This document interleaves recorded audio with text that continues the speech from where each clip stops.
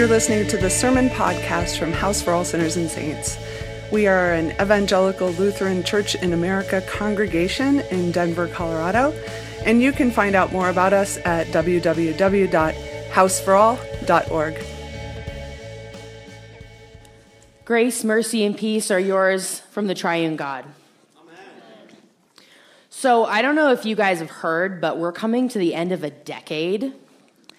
And anytime we arrive at some sort of arbitrary period of time, our culture decides to take it as an opportunity to ask you what you've accomplished, which is, I think, very stressful. I feel like it's a direct correlation for me, my mental health and self-esteem, between the amount of time I spend on Twitter reading people's responses to that meme that's been going around and not doing that at all. And so I had this whole panic experience when I first saw that meme go around. It was last week sometime. And my first thought was, it's November. The year we're still have a whole month and a half left in 2019. You don't know what I'm going to do in the next month and a half. I could do all kinds of things in the next month and a half. And then I was like, I haven't done anything. I'm worthless. And then I took a deep breath. And I thought, wait a second. I actually, among other things, was ordained to the priesthood in this decade. So it wasn't thank you. That's nice. That wasn't the point. The point was that was nice, though. The point was that it's not like everybody has done something. And then I read the propers for this week, and I suddenly felt very relieved about all of it and realized how silly I was being, because this is indeed the feast of Christ the King. And you may be asking yourself what the feast of Christ the King has to do with what I've accomplished this decade. And you would be right to ask that, and I promise I will tell you. So the feast of Christ the King was started by Pope Pius XII in 1925. And totally just a little side note, so the Romans started this feast. It's not very old, obviously.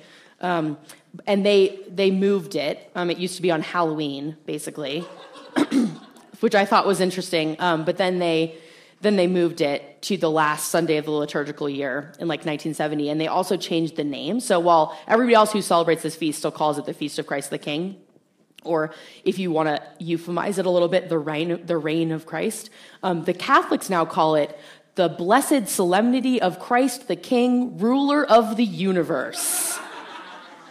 Which I thought, that's amazing. That is so Roman Catholic, very extra.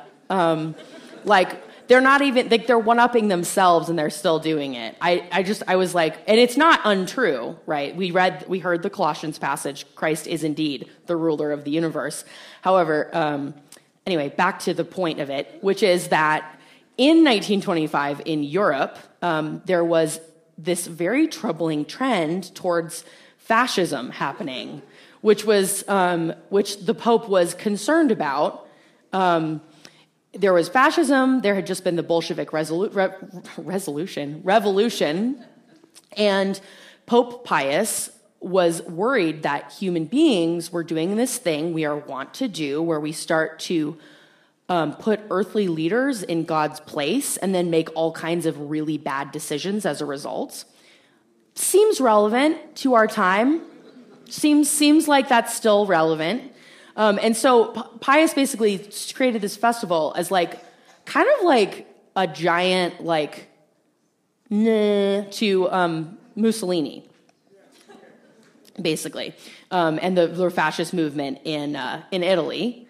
And we still celebrate it to this day, but I think it sometimes gets relegated, like Pastor Reagan said in the beginning of the service, it gets relegated to this weird underdog status.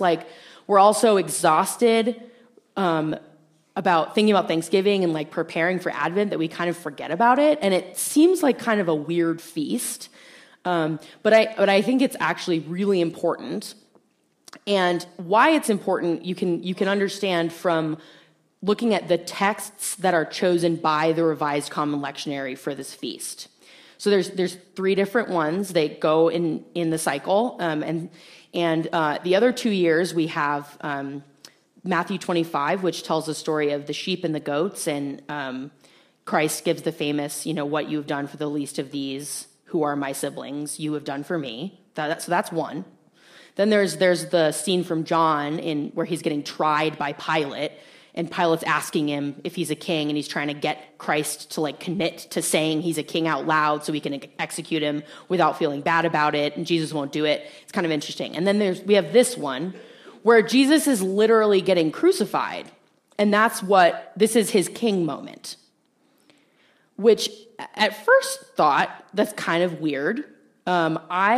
I did the children's homily at my other church this morning, and I asked them, when you guys think of a king, what is it that you think of? And they told me a variety of things, which I will now share with you. They said they thought of a crown. They thought about someone who had a throne, who wore a purple robe, who, they said, one kid said, a really rich guy. One kid said somebody who has a castle. And then I asked them, does Jesus have any of these things? And they said, no, because he doesn't. And that paradox right there is exactly why Christ the King Sunday relieved my performance anxiety as a human being. And let me tell you why. So this feast is about what kind of king is it that we're really talking about? And this was an argument that people were having during the time of Jesus. They had lots of ideas about who the Messiah would be, and many people who were really expectantly waiting for the Messiah to come were people who were hoping it was going to be a military leader, somebody who would come and overthrow the Romans and free them from their domination, and they would have their kingdom back, and everything would be amazing like it was in the time of King David.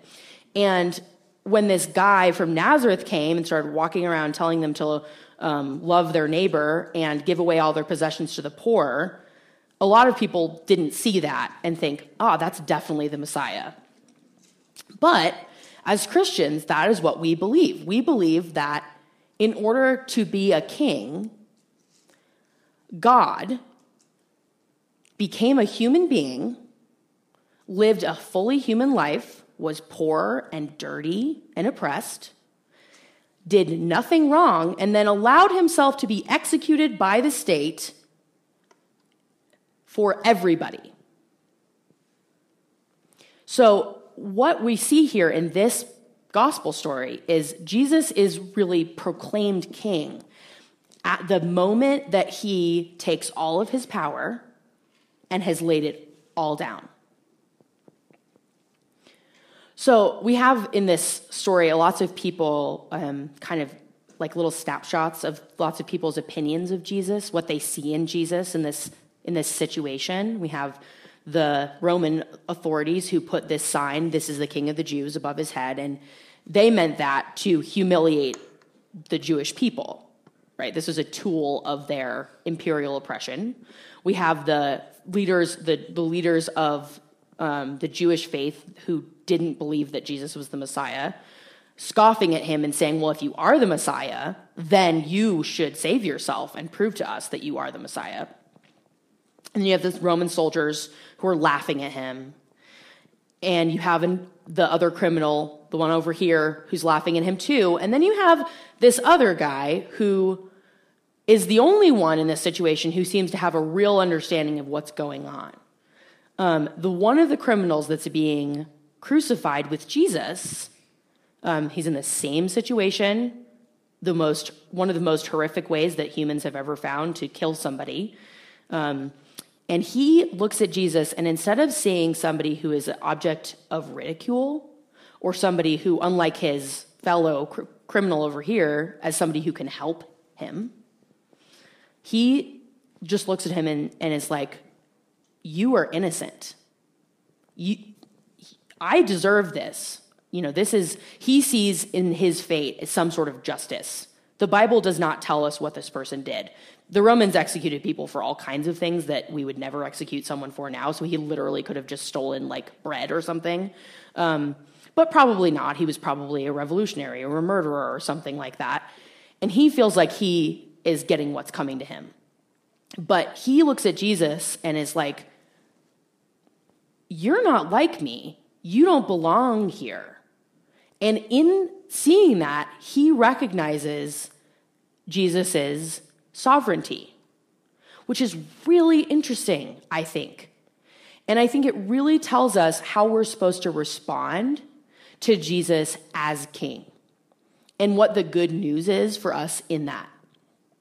If the culture is constantly telling us, and it is, that we have to do more and buy more and be more, and that we need to amass power at the expense of others, and what makes us important is having lots of money and being able to tell other people what to do, we have this alternative way of looking at the world, where instead of that, we have the king of the universe who willingly took all of his power, laid it down, and sacrificed himself because he loved us that much. And I don't know about you, but that really takes the pressure off for me. Because Jesus' response to this criminal who recognizes him for who he is, truly I tell you, today you will be with me in paradise. So this is not a righteous person. This is not somebody who has done all the right things, who goes to church every week, who like pledges the right amount or always dresses correctly or never drinks alcohol or doesn't have sex or never swears. This is like somebody who's really messed up. And Jesus is like, no, you will be with me. Because this person is like, I see what you have, I see what you are, and I want in. And that's all it took. That's all it took. So I was like stewing in my juices about whether my 20s were a waste of my life and realized that I was missing the entire point of being alive. God didn't give me this life so that I could spend it worrying about what I've gotten done on earth. Like, that doesn't make any sense. God didn't give me this life. God didn't sacrifice God's own self on my behalf so that I could spend my entire life enslaved to this belief that I'll never be good enough. That's just a lie. That's just a lie from sin. Because the good news is, if we have a king whose whole move of being in leadership is to surrender to being powerless, to be humble, to be poor, to be marginalized and excluded, it means that if society looks at you and says, oh yeah, you don't belong here, you're not good enough, you don't fit, that you actually are probably closer to the kingdom of God. And that's really good news. That's really good news because it means that you don't have to do anything. You don't have to achieve anything. You don't have to make money or status. All you have to do is look at Jesus and see a king instead of a failure or someone to be despised or someone to be felt sorry for because he was stupid enough to give up his power. He was foolish enough to give up his own power, and see that not as a weakness, but as the strongest thing that you can do. And then you can spend your whole life, instead of trying to get power, you can spend your whole life giving it away like Jesus. And if you don't have any to begin with, then that's great news, because you don't have to, you're doing fine. And this isn't to say that we shouldn't try to make the world a more just place. Of course we should. But the good news of Christ the King Sunday is that our salvation isn't contingent upon doing that. There's no rubric. There's nothing to measure up to, because the person who is asking us to follow him has shown us what we need to do, and that is to be totally willing to lay down our life for other people and to care more about others and more about God than about ourselves. And I know I made a joke about fascism earlier, but everybody, regardless of where they are in the political spectrum, has these things that they allow to rule their lives instead of God, whether it's a political ideology or consumerism or addiction, anything that gets between you and realizing the truth, which is that you are a beloved child of God who has already been bought and paid for, and that all you need to do is just live in that knowledge. That's what God is trying to free you from. And the good news of Christ the King is that you can be. Amen.